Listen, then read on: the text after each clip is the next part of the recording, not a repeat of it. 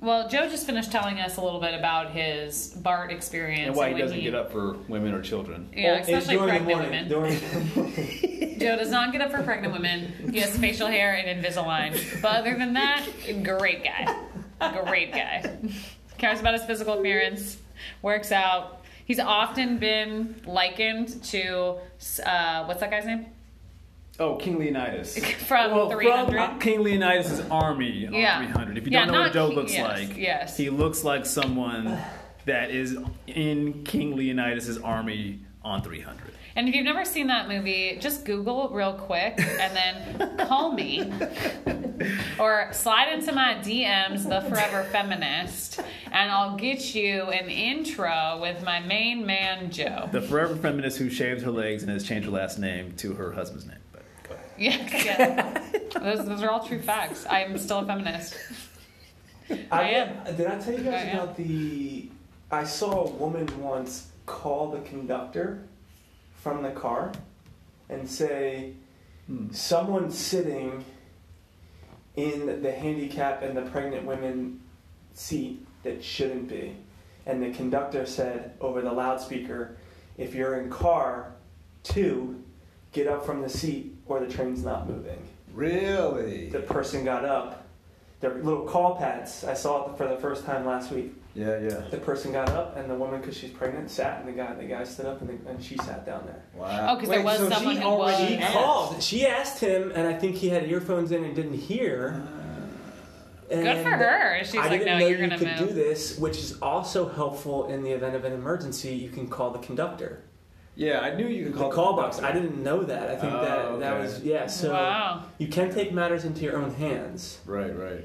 But how many people would actually do that? Because what if that guy got mad? Like, I would be scared for my personal safety if I were to have, like, tattletaled on some guy. No. Like, what if he got pissed? You'd be surprised at the number of guys that are not aware of, like, getting up for women if you're in certain seats. Women and children. It's not, like, a common... Sounds like an apologist. Yeah. What do you think, Jess? Yeah, it does sound like he's siding a little too heavily with men. A little too heavily on the men's side, Jay, right? you've been on BART with your toddler. Yeah. Jay is a father.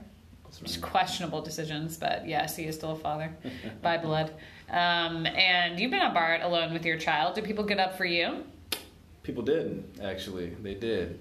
And he was... I think it was like maybe a year, so we still had that kind of like that baby like chubbiness kind of going, you know. He's kind of cute. Much cuter than Jay. Yeah, he's a lot cuter than Jay. A lot cuter than me. You're right. So yeah, people did get up, to my surprise, but yeah, they did, and I was like, oh, is that for me? For me? I'm looking around like, what is happening here? But yeah. Well, that's nice. That did happen. Has everyone ever got up for you? No, but I get up for people. Like for people who are older than me, generally. Anytime there's like an elderly person that gets on Caltrain, I will get out of the seat, even if it's not the those special seats that are designated. Like if I'm close to where they're standing, I will get up and give them my seat. Would you be offended if someone got up for you? No. Would you take the seat? Depending on how I was feeling. If I was like ill or something, like I've been on Caltrain when I've been sick, and that's pretty miserable to be like standing. Right. And if I'm pregnant, I'm sure I would like to sit. Yeah. So I would not be offended. So I've been in a situation where I am trying to get up for a woman. And they say no. And they say no. That's okay. Yeah, no, it's fine, but now you look like... Yeah. No one else has seen that interaction. Yeah. So now I'm looking like, you're not giving up. This jerk isn't getting up. Right. Yeah. For this lady. You just insist then. Then you get up anyway. And I'm like, you leave the seat open, and then they'll eventually sit. Yeah. That's what I'll do. That's the move. You know, you just get up, and because a lot of times, like, no, I'm fine. And I'm like, no, I'm getting up. And I get up, I move, and then the seat's empty. Right. And then they're like, okay, I'll sit. Yeah. Or you just put your earphones in and you stay seated. No, but then everybody thinks you're an asshole.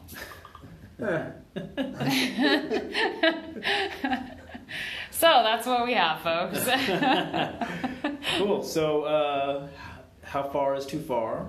episode 1. Mm-hmm. It's August 1st, 2019. My birthday. Don't forget. Jess's birthday. That's right. Thank you guys for listening.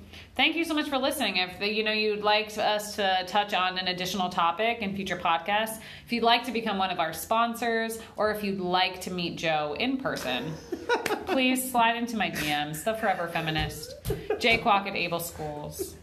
Don't hesitate to reach out. Thanks for listening to How Far Is Too Far with Jess and Jay.